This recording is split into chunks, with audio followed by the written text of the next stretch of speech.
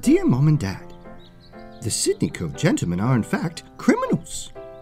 When riding into town alongside them, the local sheriff mistakenly lumped me in as part of the gang. I can now tell you that the romanticism the dime store novels attribute to such a lifestyle is greatly exaggerated. John Jenkins, the leader of the gang, is notorious. He is as angry as a cornered animal could ever be. I became so frustrated with him, berating his men in the cell, that I told him in no uncertain terms that he was awful, and that although I would remain cordial, I no longer viewed him as a friend. He mocked me relentlessly as he did his men. They even went so far as to claim to the sheriff that I was the gang leader and mastermind. What awful lies! They are now walking us all to the gallows and will soon hang us. All is well. Love, Pete Blacksmith.